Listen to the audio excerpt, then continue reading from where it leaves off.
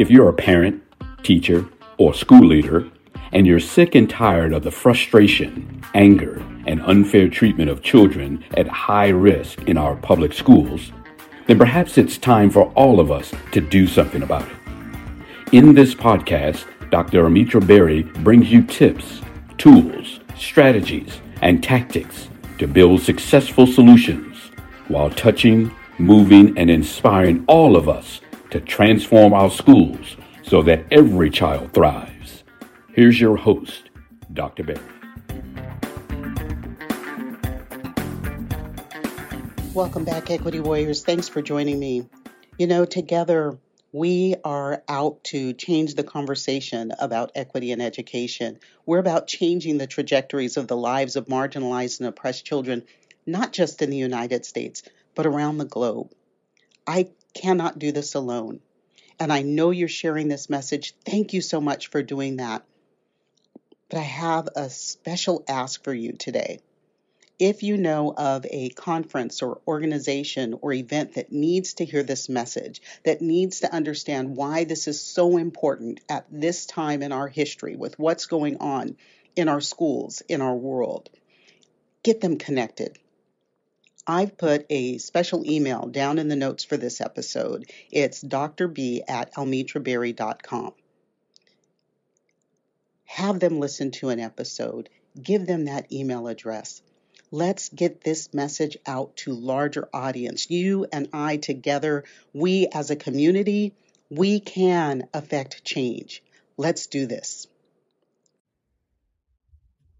Welcome back, Equity Warriors. Thanks so much for joining me. Together we are changing the conversation about equity in education. We are changing the trajectories of the lives of marginalized and oppressed children, not just in the United States, but we're doing this around the globe. I cannot thank you enough.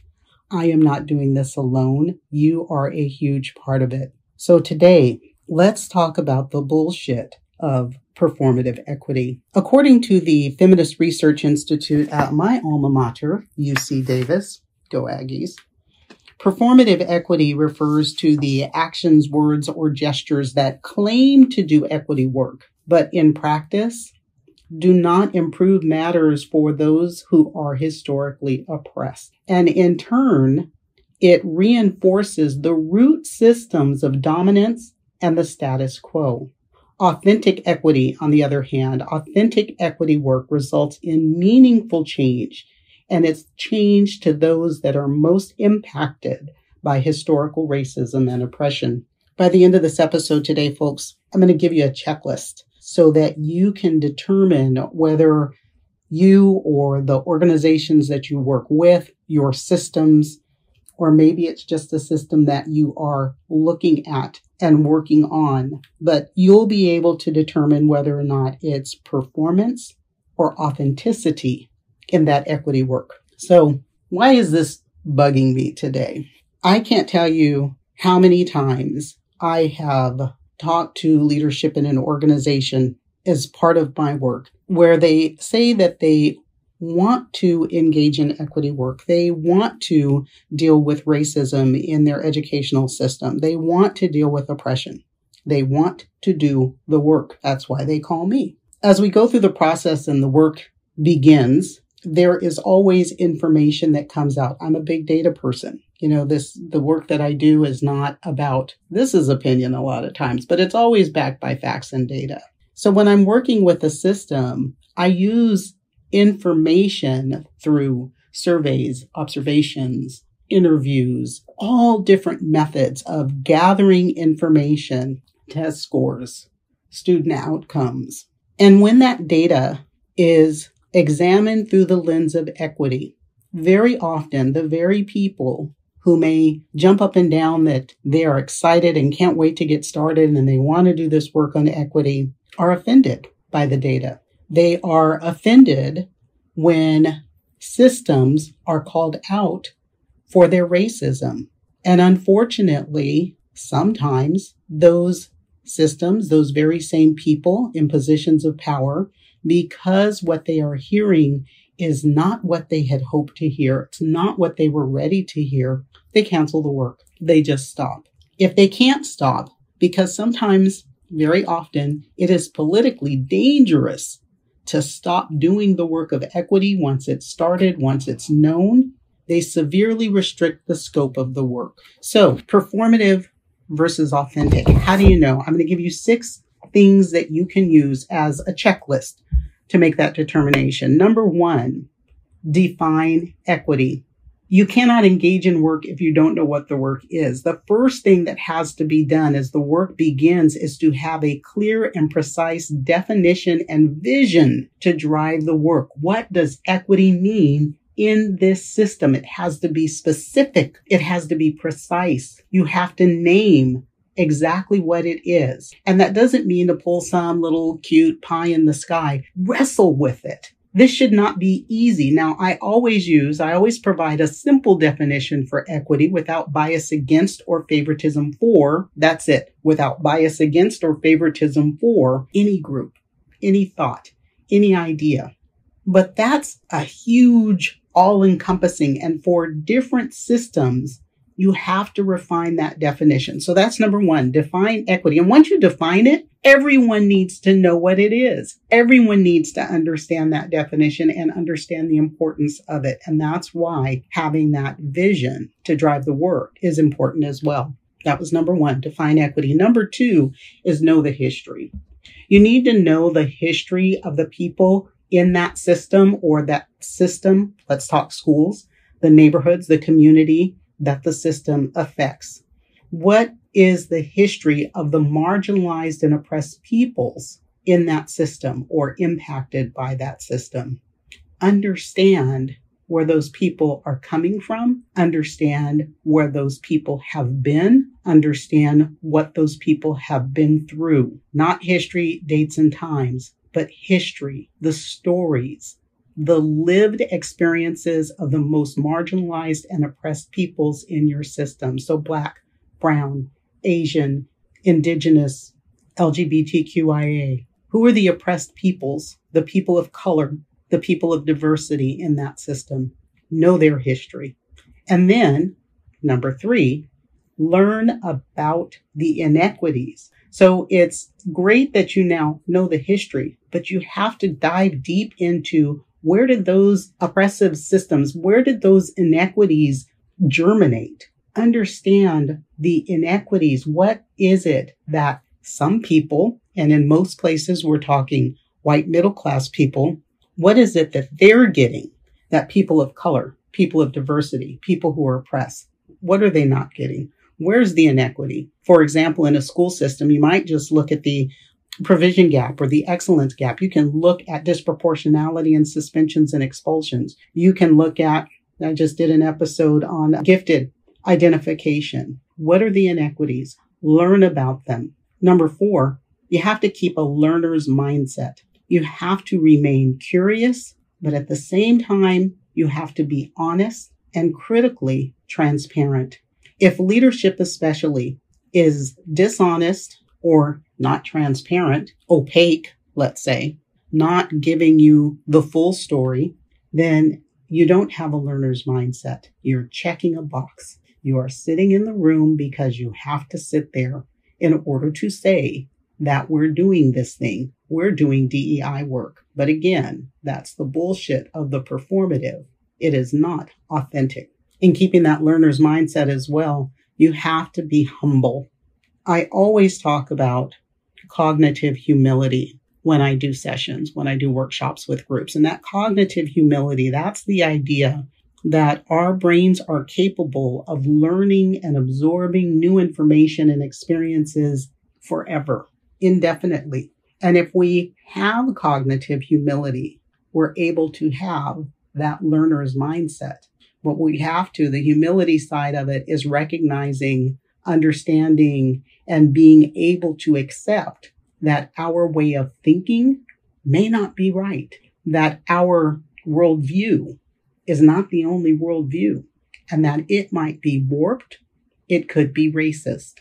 We have to have that cognitive humility if we're going to have a learner's mindset, if we're going to be transparent, if we're going to be honest, and if we're going to be curious. So number 4, keep that learner's mindset. Number 5, is focus on retention, holding on. Once systems have been created that are equitable, once policies have been shifted to be equitable, once curriculum has been adopted and implemented through a lens of equity, you have to hold on to it.